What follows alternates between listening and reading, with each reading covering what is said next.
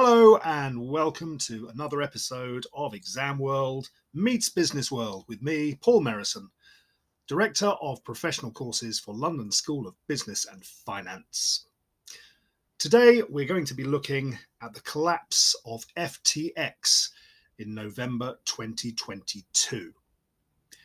In many ways, this story is the very reason I do this podcast, because what you see in the newspapers regarding FTX and what you really need to understand from an exam perspective are two almost totally different things. What the newspapers love are the facts about this case that frankly aren't that interesting from an exam perspective. So what is it about FTX that means it's getting plenty of airtime? Well, it involves cryptocurrency, hot topic, sexy topic, lots of people interested in it. It involves American geeks, nerds, who seem very, very intelligent but have very bad haircuts. It involves US sports stars that many of us will have heard of. It involves accusations of fraud and now court cases.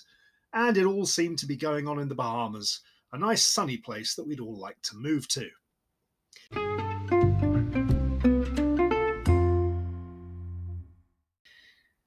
Well, I suppose one thing we should start with, which might be of interest for us as students, is why the Bahamas? Well, the Bahamas, if you are an international company, requires no accounts to be done, no audit to be done on your accounts, and you pay no tax. And those are three pretty good reasons to want to go there. It is the sort of place that gives international business a lot of privacy. So if you're very keen on running your company your way and not having annoying people interrupting you, it's about as good as it gets. But my favourite piece of Bahamas legislation for international companies, which just absolutely makes it a nailed-on destination, is you can't just set up a tiny address there and claim you're there. They require you to live there and run your business. Oh, disaster. You're telling me I have to live in the Bahamas. How will I possibly survive? So you can sort of understand why some international companies might want to go there.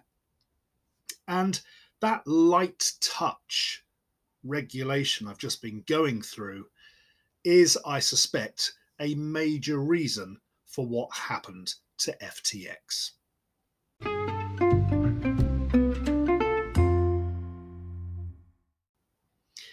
One big area of problem with FTX is corporate governance, or to be more clear, a lack of corporate governance. Risk management, internal controls, even a basic accounting function were things that FTX did not seem too bothered about. Here was a company that at the point it started to collapse had last been valued at 32 billion US dollars, had no CFO, no finance director in charge of the finance. Now that's quite a scary thought in itself. In fact, it didn't even have an accounting function. Rumour has it the accounts were being done on QuickBooks, which is the sort of thing you'd expect your local newsagent to use. So to call this a bit amateur and made up as they went along is the understatement of the year. No non-executive directors, no risk management function, no obvious attempt to have any internal controls at all, and basically the whole show being run by one individual, Sam Bankman-Fried, and a group of his close friends. All of that is a major red flag when it comes to the potential for things going wrong. Now, if the guy running it is, number one, an absolute genius, number two, has business common sense, or if he doesn't, can pick it up quickly, and number three, is not in it for himself and is totally honest, then I'm sure it will all be fine. But let's face it, how often do all of those variables come together at once? Pretty much never, I would suggest.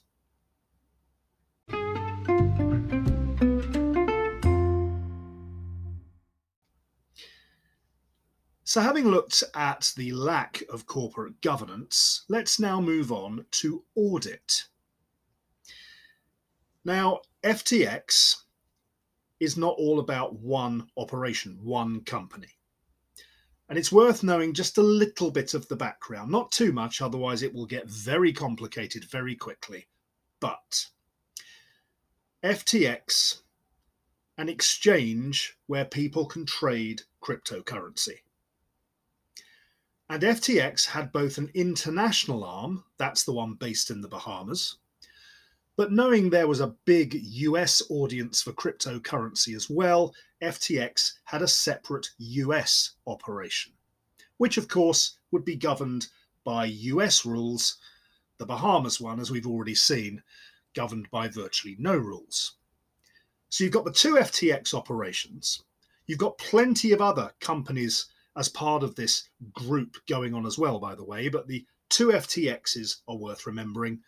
And then there's a third important one called Alameda. Now, Alameda is a trading company, and to keep life simple, let's just pretend they're gamblers. They are going to take money and gamble it like crazy to try and make as much profit as possible. So those are the companies that we are looking at. Let's now look at audit. Now, because there's both a US operation and a non-US side to things, FTX, despite not necessarily legally being required to have audits, maybe for its own reputation, decided it would be a good idea to get some auditing done. Now that, on the face of it, looks quite positive. It's as if they're screaming to us, look, we don't have to do this, but because we're totally above board and we want everyone to realise that, we're going to get audited. Well, as an auditing specialist myself, I applaud them. Well done them. A voluntary audit. However, and you knew there was a however coming, one or two little problems with this. Now, the two audit firms did not seem to find any problems in whatever they looked at. What they did look at, I'm not too sure, but whatever they did, they said all was fine. But I think it's worth knowing a couple of things about the two audit firms concerned. One of the audit firms has had its work investigated by the American Oversight Board, and every single one of its audits that it had reviewed by that Oversight Board was found to be deficient. Could it be that FTX has targeted an audit firm that they're not expecting to do a particularly thorough job, just to make sure they don't find anything? Possible. And then there's another issue with that audit firm as well. Because that audit firm posted photos, I think they were on Twitter if my memory is right, of audit staff at a New York Yankees baseball game, along with FTX management. So they went out partying together. Corporate hospitality. Ooh, does this all sound like a familiarity threat to you? Maybe a self-interest threat? Let's keep FTX happy, don't say their accounts are wrong, and we'll be invited to more baseball games? The pictures that they posted have since been removed, by the way. Strange that. What a shocker. And then there's the second audit firm involved in this. And what they did is quite interesting, because Sam Bankman-Fried, the guy running FTX, was very keen on lobbying US government for more regulation of cryptocurrency. And I'll come back to that point in a minute. But when he lobbied US government and said, look, trust me, I know this stuff, you need better regulation, the audit firm put out a message, again, I think on Twitter, congratulating him and saying, well done, this guy stands for the whole cryptocurrency industry, we should all support him. Now, does that sound a little bit strange to you? The auditors are cheering on their client. And that's because the auditors are themselves specialist auditors in the cryptocurrency world. Those are the clients they're targeting, and they want the cryptocurrency world to survive because that is their specialist area. Which sounds a bit like self-interest threat to me, but is also advocacy. By saying, we love this guy, he's doing the best for the industry that we're in as well, they're fairly clearly stating that they are on FTX's side. They want FTX to survive and thrive. So we've got some nice independence threats from that audit firm as well as the first one.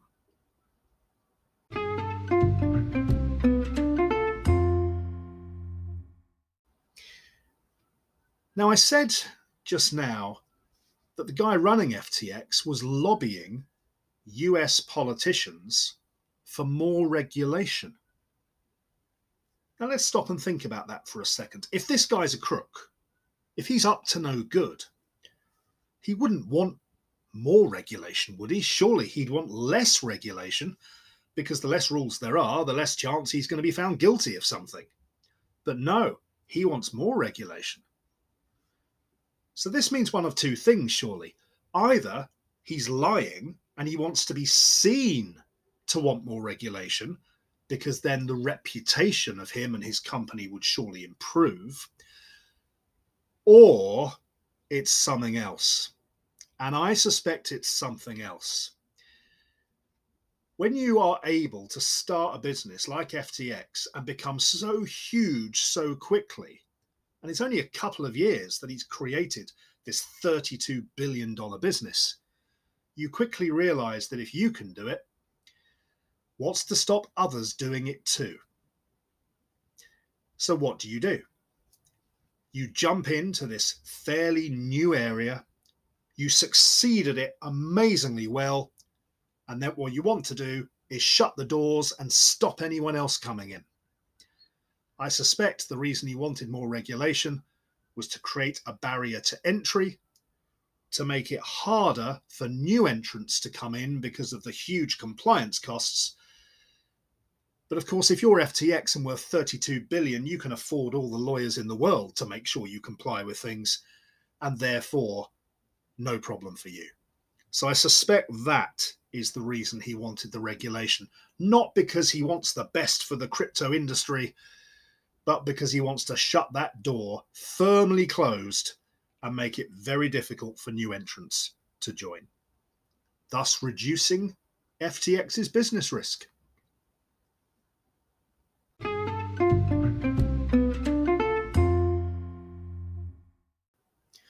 Now, FTX was set up by a fairly small group of people, but as they grew and grew, they sought to get outside investment in to help them grow even faster. And a lot of people, and seasoned investors, by the way, people who should have known better, threw their money into FTX. Should we not question the behavior of those outside investors? Yes, we probably should. Now, you could argue it's their money. If they want to go and risk it, that's up to them. But a lot of these investors are not investing their own money. They're investing other people's money. They might be a sovereign wealth fund investing the money of a country, or a pension fund, for example. And we would expect that investors who are investing other people's money would have some controls over how they invest to try to make sure they're investing it wisely. And a lot of those people are now going to have lost a lot of money, a lot of other people's money, potentially.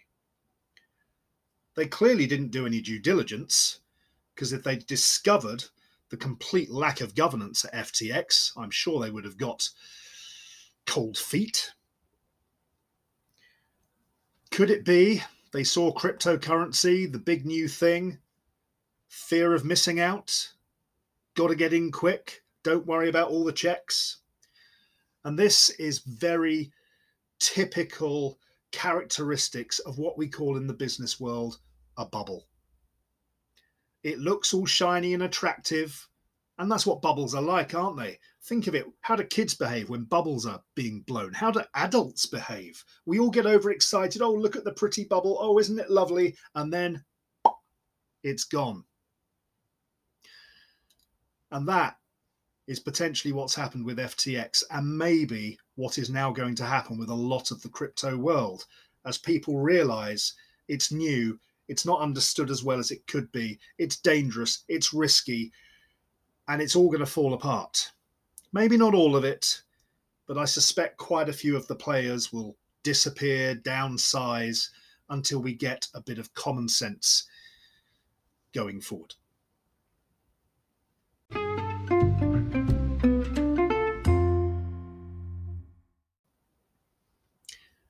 Now, one particular criticism of FTX and Alameda, if we now look at those two organizations, is that when investors put money into FTX, so they put money into the exchange to allow them to be able to buy and sell, FTX were passing a lot of that money to Alameda, a separate company, which would then gamble with it. That is not how these things are meant to work. You should not be gambling with other people's money unless they have authorized you to gamble with it. But because one person controlled both companies, he was able to do this. And we are talking billions. And that has all helped the whole thing to fall apart at the end of 2022, as there became a lack of money, a lack of liquidity, and it started to become clear that the two companies were far too closely connected, and if one had trouble, the other would have trouble, and the whole thing very, very quickly fell apart. Billions of dollars missing. The US taxman apparently is now asking for $44 billion of unpaid taxes, and I think it's pretty clear that a lot of people are likely to have lost pretty much everything.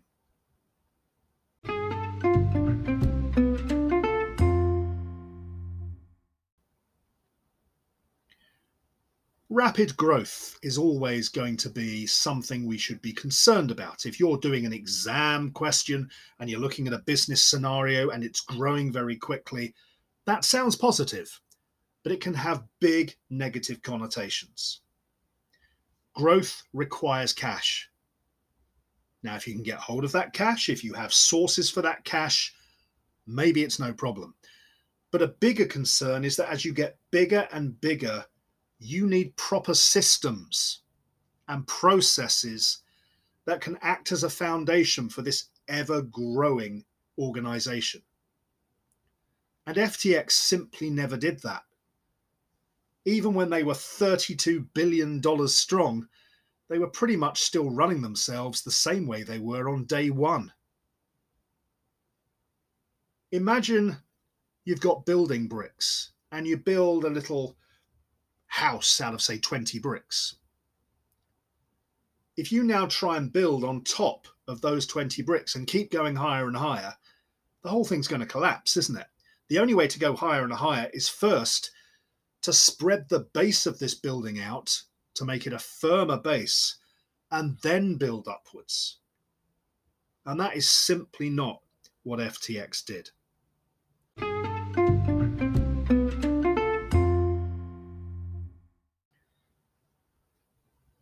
Reputation is another useful thing to learn from this. What actually caused the FTX collapse to happen? Well, basically, one website in the crypto world put out a message saying they thought FTX was struggling and short of cash, and immediately investors all try and get their cash out at once, fearing the worst. And of course, because they all do try and get their cash out at once, the worst happens. It's a bit like with a bank. If everyone tried to withdraw their money at once, the bank would collapse because it simply doesn't have the cash to do it. Very big business risk, especially in an area like this, where it's all about investing money, taking money back out again, trying to make profits. and also such a new industry where everybody knows the returns can be great, but so are the risks. All it needs is the slightest smell of something bad, and the whole thing can collapse very quickly. It's interesting that other crypto companies and exchanges are now struggling. There have been others who have applied for bankruptcy since FTX's collapse. We've also had 3 regular banks, all in the tech area, California, who've all collapsed. And it seems that a lot of that has happened as a direct result of the reputation fallout from FTX.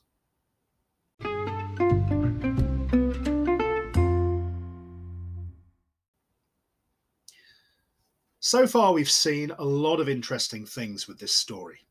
Corporate governance, audit, business risk, internal controls. There's also an accounting angle here. The accounting world is still in the early days when it comes to cryptocurrency, which means even if companies are producing proper sets of financial statements, there's still a fair amount of doubt as to how a lot of this crypto stuff should be valued. It's just all too new. We're still learning.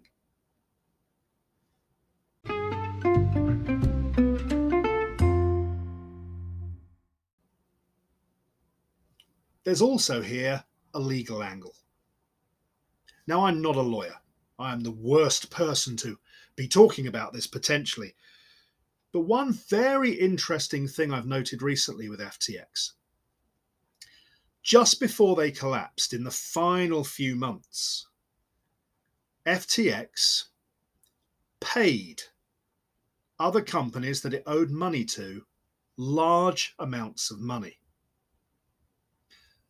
Now, we don't currently know if the people running FTX realised just how precarious their situation was and that the end could be coming.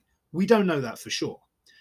But let's assume for a moment that they were well aware they could be in trouble. You might question why they chose to pay anybody any money. Surely they'd hang on to it and try to survive. Or were they paying other companies who were their friends to try and make sure they were okay? Anyway, the reason I raise this is that the people handling the liquidation, the bankruptcy of FTX, are able to go after companies who were paid by FTX in the last couple of months before they collapsed and demand that money back again, so that instead they can pay people in the correct legal order they should be paid when a company collapses. So you don't get to pay all your mates first. It's how the law says organizations should get paid. There is an order to this, a process. And that clawback is going on at the moment through the US courts. If it's successful, maybe some people who should get paid will get paid. Although, as I said earlier, if the US Internal Revenue Service, the tax man, says they think they're owed $44 billion, I'd imagine there won't be much left after that. And I think you'll find the US tax man is very much towards the top of the list of who gets paid first.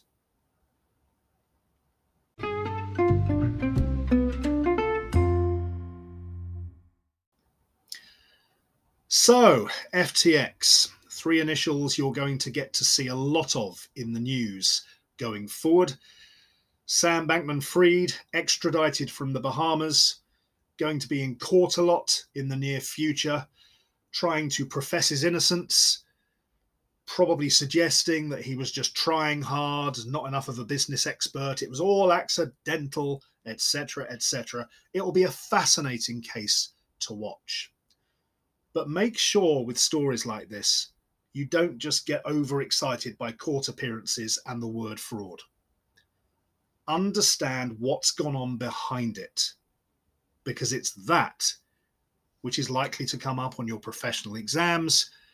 And even if you're not sitting exams, it's the understanding of that which will help your business career going forward.